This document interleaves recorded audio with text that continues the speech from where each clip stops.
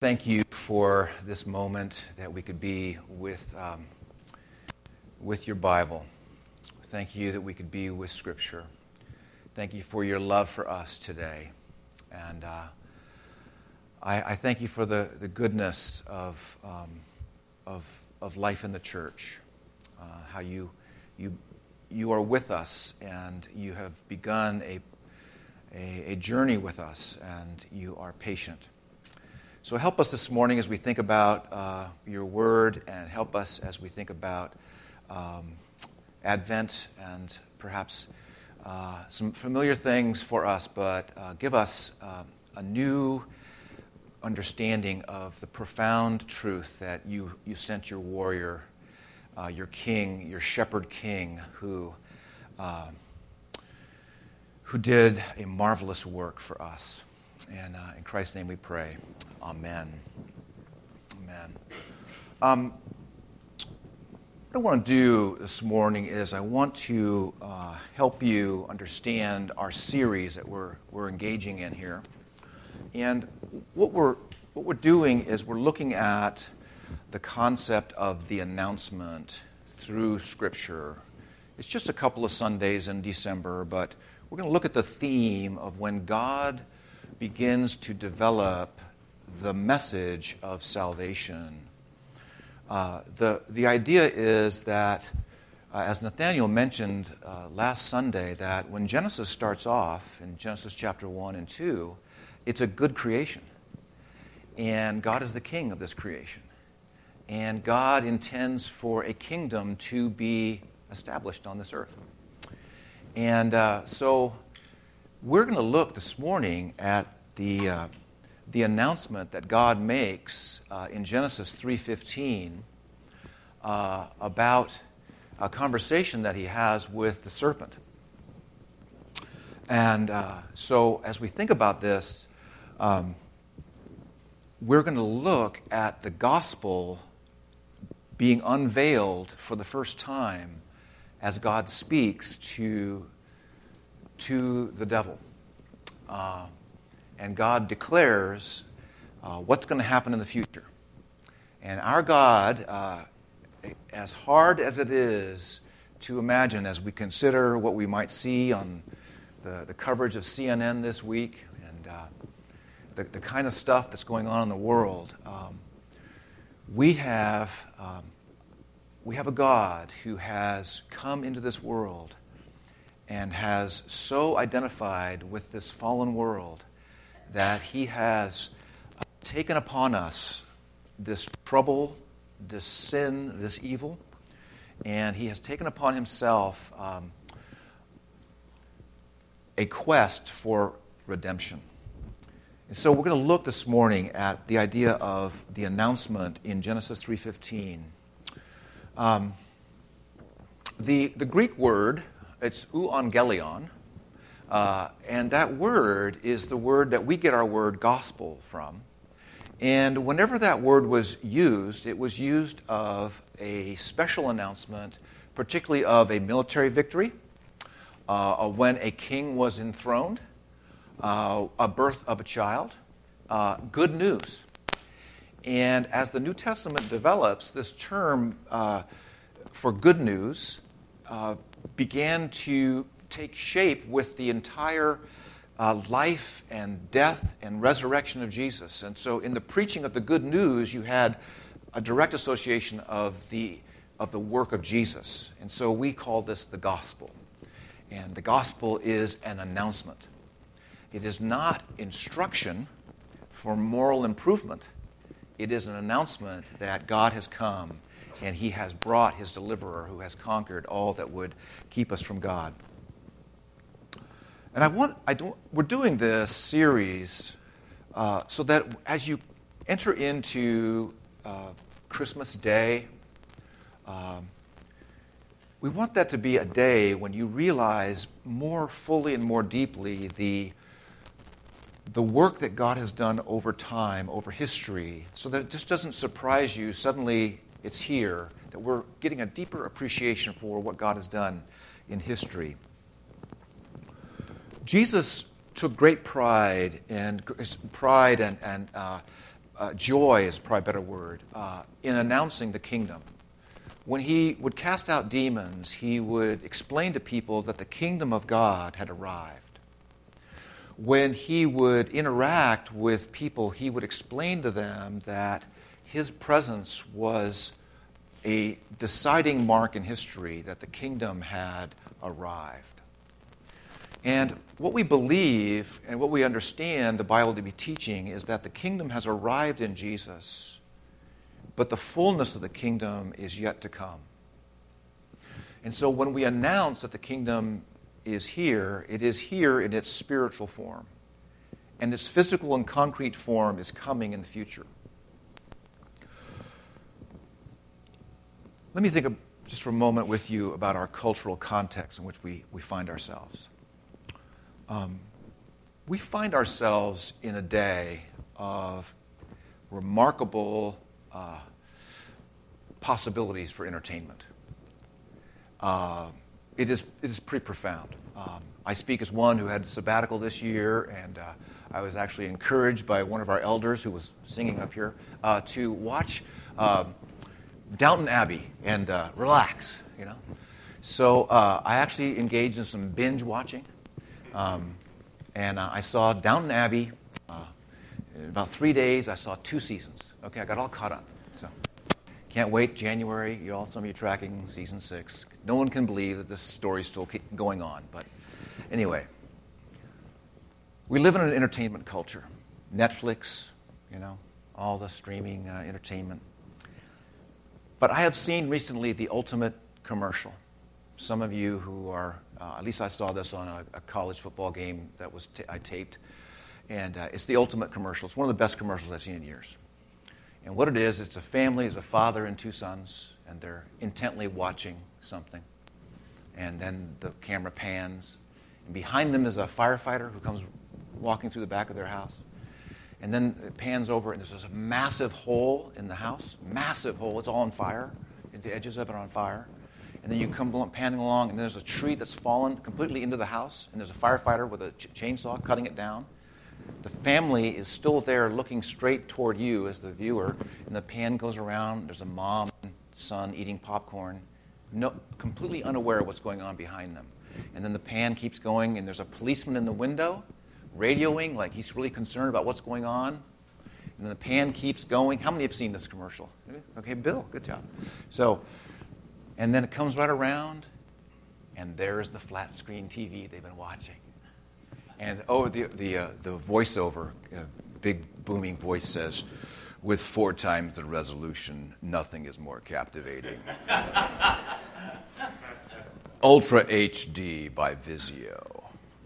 Is that awesome? And they're completely frozen, and they're completely disengaged from the fact that their house is burning down behind them. I can't think of a more descriptive scene that describes what it is like for us today, because we want to be captivated. We want to be captivated. I think of the days of the Harry Potter books coming out, and the frenzy of the kids who would stay with their parents all night long in front of the bookstore in order to be the first in line to go grab the book, right? The new edition. We think of this little obscure movie coming out later, December 18, something like that, the little cowboy adventure in space. We just think of the people who are already in line. We want to be caught up in a story. We want to be caught up in a story. But there's something fatiguing about this. There's something fatiguing about entertainment, because it works for a while. It has a power. Even in HD quality, it has an amazing quality and a power. But it doesn't quite work, does it? And someone was tweeting about when you're watching Netflix. I don't know if you know this, but if you're watching a series of shows in the same TV show, then it will go to the next one, right? You have 8 seconds to change your mind, and of course you go to the next one. Well, in that 8 seconds, someone said that in the moment between Netflix episodes, you see your reflection in the black screen, and you wonder what you are doing with your life. in that moment, you see yourself, you see. In that moment, between the episodes, perhaps God would have us this morning. Perhaps God would have us look at this remarkable text. Let's take a look at this. The Lord said to the serpent, verse 14, because you have done this, cursed are you above all livestock and above all beasts of the field. On your belly you shall go, and dust you shall eat in all the days of your life. Strange talking snake. And God speaks to this serpent. A lot of mystery here. The Bible reveals it this way. And then verse 15. I will put enmity. Enmity is translated bitterness. Between you and the woman, and between your offspring and her offspring. He shall bruise your head, and you shall bruise his heel. And suddenly out of the mind of God comes an individual, and all we know is that he is called He. That's all we know. And there is now a great anticipation. Who is this He? Who is this He? And there's going to be a combat between Satan and this individual. And one will deal a mortal blow. One will be bruised on the head, destroyed. One will perish. And the other will be inflicted with harm, a wound, be bruised on the heel. And God promises that what Satan desires to do here, of creating an entire race of rebels, he's not going to be able to do. And God is going to separate what's called the seed of the woman from the rest of those that Satan has influenced. It's right here. Between you and the woman, between your offspring, do you see it there, and her offspring. And then ultimately, as this separation unfolds in the story of Scripture, it leads then to a final battle between God's champion and Satan. So this is pretty intense, isn't it? This is some real drama. This is the story of Scripture. This is the unfolding drama of Advent. Somewhere in between the episodes of our life, the things that we've tried in our life, the successes, perhaps the job promotion, somewhere in between our moments in our life, maybe we're not watching something on Netflix and it's the 8 seconds between the episodes where we see ourselves. The question comes to us today in our many, many choices in life. What story are we in? What story are we in? Are we in this story, or are we in another story of our own making? This is the story that will help us with great, deep meaning and purpose. We are living in an extraordinarily difficult and dark time in world history.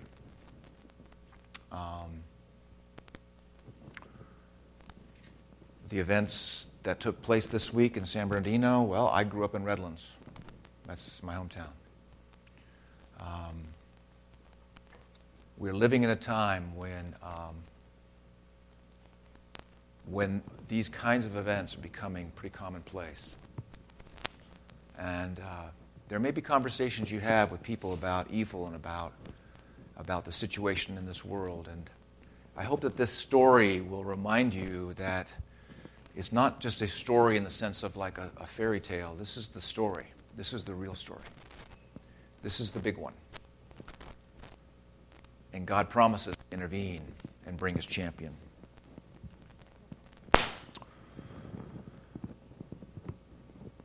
One of the most remarkable things about this text is that God's not required to do this.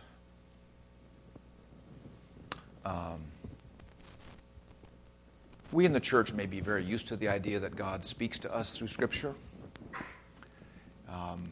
We may be comfortable with it. We're pretty familiar with the idea. It's actually pretty stunning.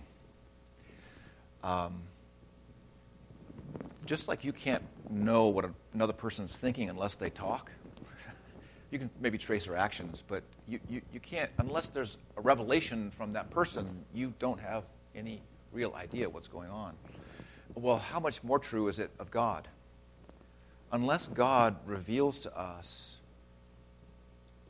what he's thinking, we'll never know. And if he had commanded mankind to obey and to follow and to live in this extraordinary, beautiful paradise, and man turned and said, well, thank you, but we will live on our own. We will rebel. We will be the definers of our own reality. We will find our own way in life. Thank you, we do not want you. What would you do? Would you be merciful? Would you reveal your heart as merciful to people who have fallen into a radical estate of mercy? See, we have to pause for a moment and recognize that Genesis 3:15, for the story to begin to move in us, it is an extraordinary event that God is revealing his intention from all eternity to rescue a people for himself. And it comes from sheer mercy. It is stunning in its implications. God does not have to be merciful. If you can earn mercy, it's no longer mercy. It's something else. It's a barter. It's a deal. This is the announcement of mercy. The announcement of mercy.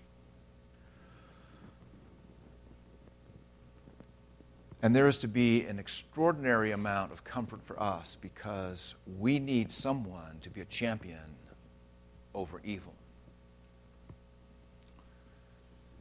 Governments will do what they can, individuals may do what they can, but this is a radical, death-promoting evil that has existed on this earth. At least we know in Genesis 3, that's when it begins its encounter with mankind. How long Satan had existed as this evil being, we don't know. But this is the voluntary self-disclosure of God. You have in your Bible the description of God willing to tell you in Scripture, in writing, so you can rely on it, that he is entering history.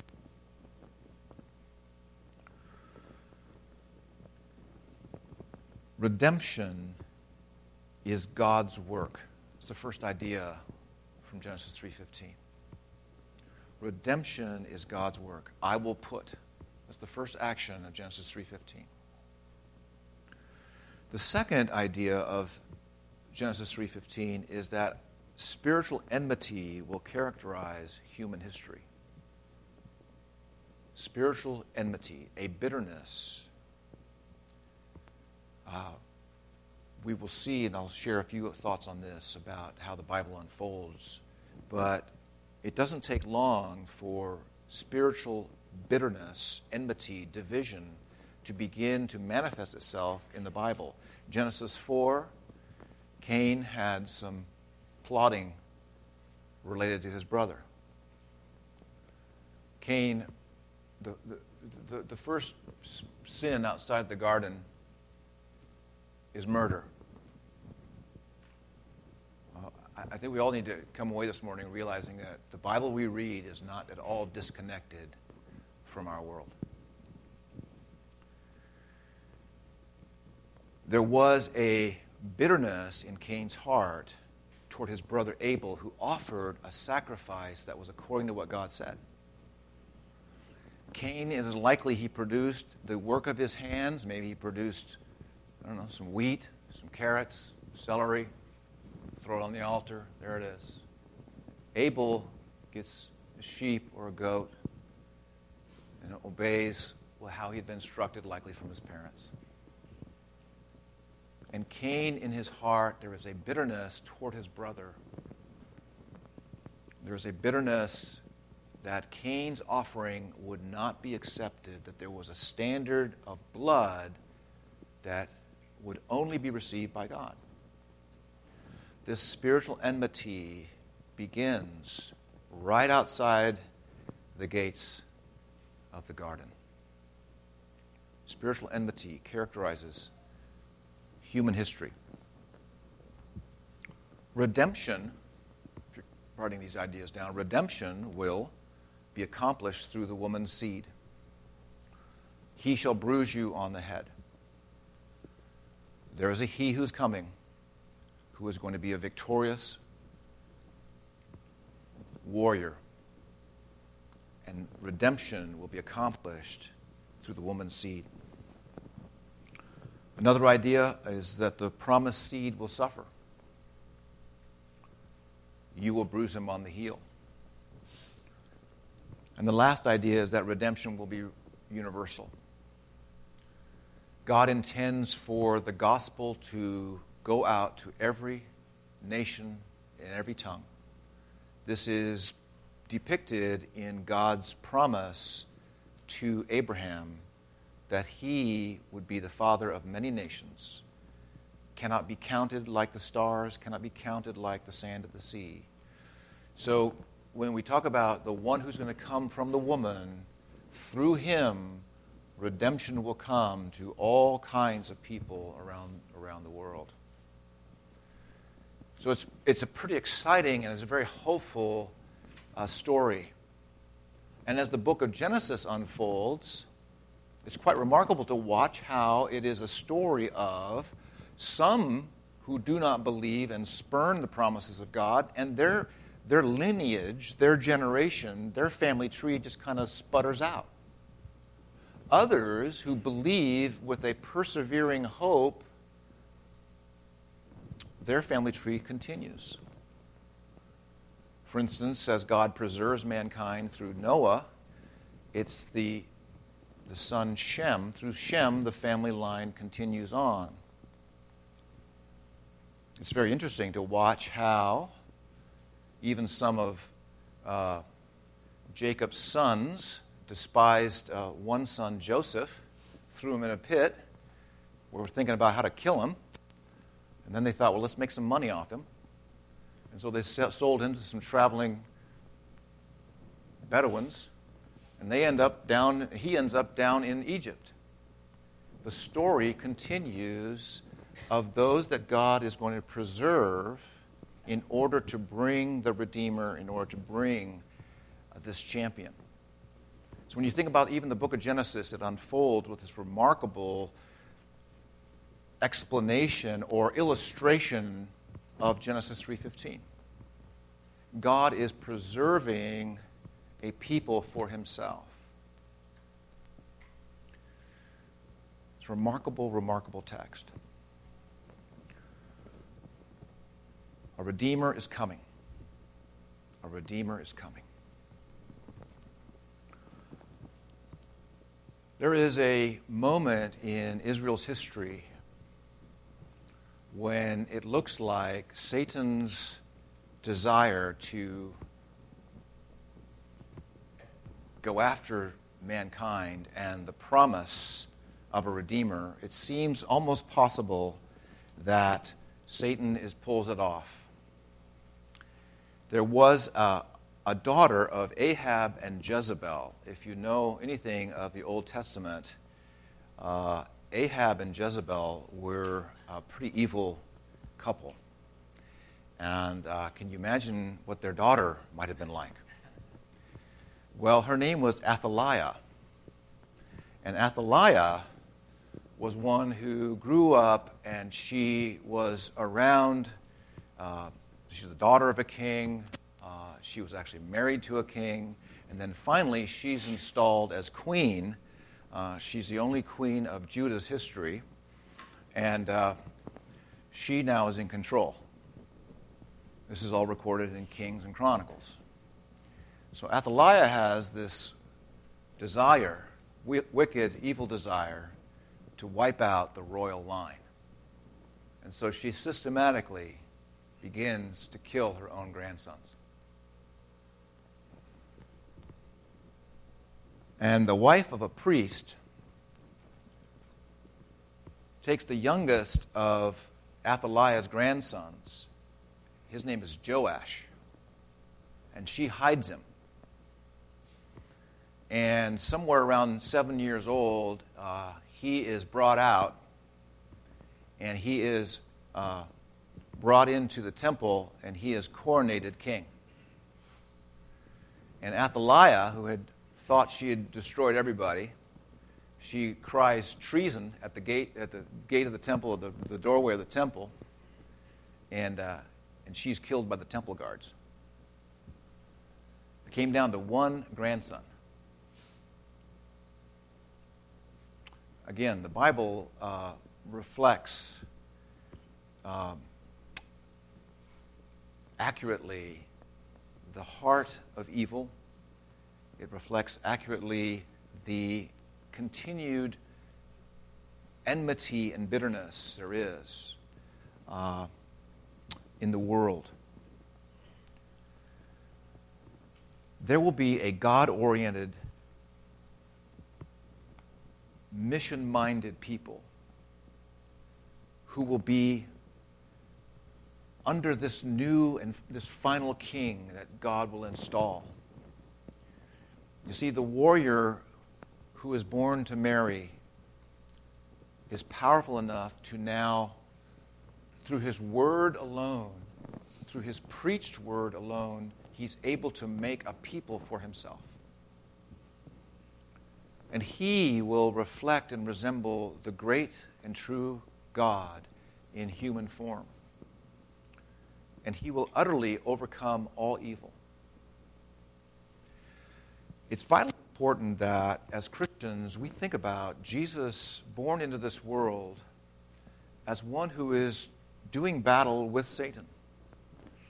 There's not a few Christians that I meet where they acknowledge almost too much that Satan is completely loose, he's out of control, and at some point in the future, Jesus will be king.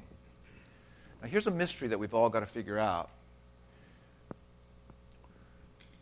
We believe that Jesus rose again from the dead and was ascended into heaven. Acts chapter 1 tells us that.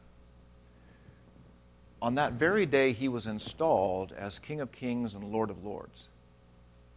His ascension day is his coronation day.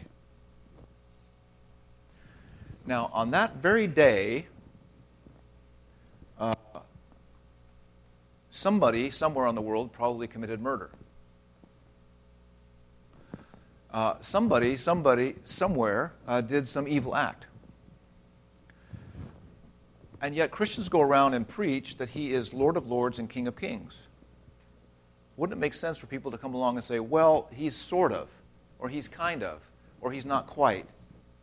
But the New Testament doesn't present him that way. The New Testament presents Jesus as having conquered all of our enemies. Now, this presents sort of a mystery, doesn't it? Because doesn't this world feel dark? Doesn't this world seem dark? Isn't it characterized by darkness? And the answer is yes. But Jesus tells us that he has overcome the world. We are then to look at his work in his life, in his death, in his resurrection, and his ascension. We're to look at that, the complete package, and say, what is God announcing in this whole package, the whole package of his life? For instance, in Matthew 12, Jesus said, if I cast out demons by the Spirit of God, then the kingdom of God has come upon you.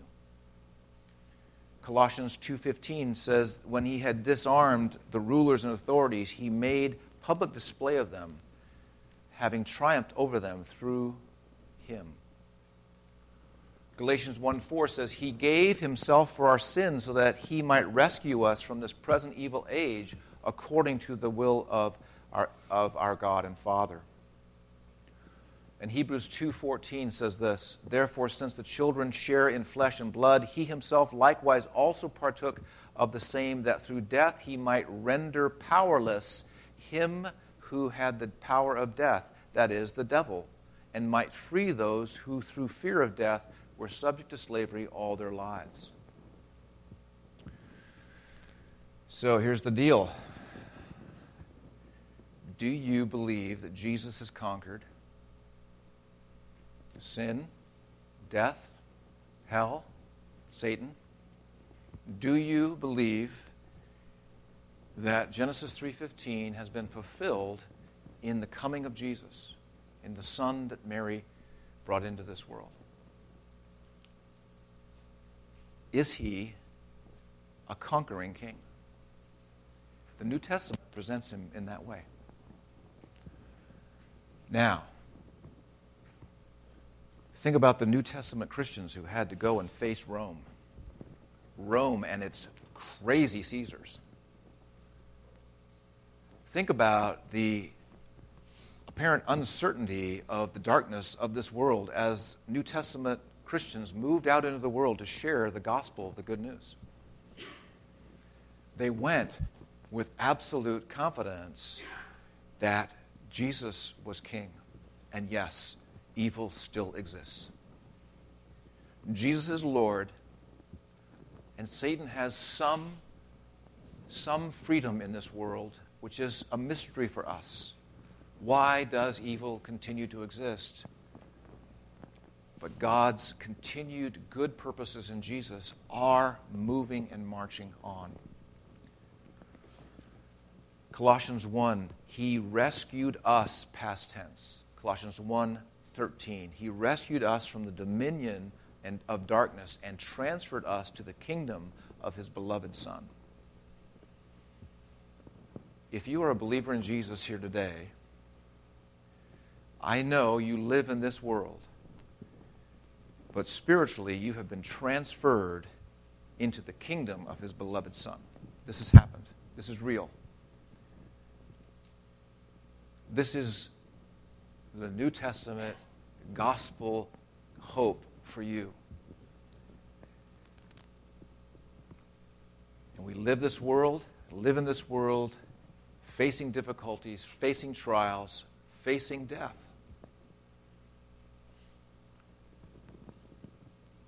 But even in death, we are entering into the triumph of Jesus because he overcame death. And he promised us that we will never die. So as history unfolds, you have your Bible, and your Bible will guide you into understanding the purposes of history. The great, massive, giant purpose of history is the glory of God. This is something Vizio can't do with their flat screen. See, we all want to be captivated. We all want to be drawn in. What God knows about us is our desire for glory. We want to be surrounded by beauty, see beauty, be enveloped by beauty. We want to see God and his glory. This is why we have Scripture. This is why we have the announcement of the gospel, to return our hearts to being captivated by what they should be captivated by. God has done in the past what he willed for his glory. God is doing in the present what he wills for his glory. And God will do in the future what he wills for his glory. And what is he going to do? He is going to redeem a people for himself. This is what's called redemptive history. It is a progress of events. History is packed with meaning, but it's very much like a Persian carpet where we're looking on the underside of the carpet where we can't quite make out the pattern. We can't quite see the top of the carpet where it all makes sense. But Scripture is this marvelous, marvelous tool to give us insights. how do we wrap this all up? What does this mean for us today? And then I'm done. Really what's going on here is this. This is done for your comfort. When God looks in mercy and announces his announcement of mercy in Genesis 3:15, he's doing this for his people's comfort. It's a terrible thing to be cut off from the living God. It's a terrible thing to not have the assurance of his presence and of his abiding presence with you. In the Heidelberg Catechism, it has been summarized so beautifully. Question number 1, answer number 1, what is your only comfort in life and in death? Notice how realistic it is. What is your only comfort in life and in death? That I am not my own, but belong, body and soul, in life and in death, to my faithful Savior, Jesus Christ. Outside of the garden, there was a radical sense of disconnect and a loss of belonging. The Heidelberg Catechism summarizes our comfort by saying that I belong to this Redeemer. He has fully paid for all my sins with his precious blood and has set me free from the tyranny of the devil. That's the announcement of mercy put into personal terms for us. What is your only comfort in life and in death? That you are not your own, but that you belong, both body and soul, to your faithful Savior, Jesus Christ. This is the announcement of mercy. This summarizes Advent in a beautiful, beautiful way. This is what people like Mary were understanding. That God had come and he was going to bring his warrior to do battle and to release people from the tyranny of the devil. Do you see the great reasons why we have to share with people the gospel?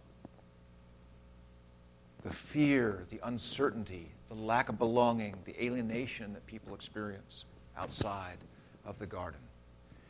Blessed are your eyes, for they see, and blessed are your ears, for they hear. For truly I say to you, these are the words of Jesus, truly I say to you, that the prophets long ago longed to hear the things that you hear and to see the things that you see. Let's pray. Our Father, we would thank you for these new eyes and ears, for the new comfort that comes. Father, I'm looking out at a world and it's just beyond our belief what's happening in our day. And so, Father, I pray these will not be words that just represent pie in the sky, sort of Sunday stuff. I pray that what you have said and what you have done in Jesus will become deeply meaningful to us. Father, we are needing to be captured. We need to be captured by a story that is extraordinary, enthralling, and worthy of our lives. I thank you for my friends today, for the gospel of this marvelous, marvelous Savior.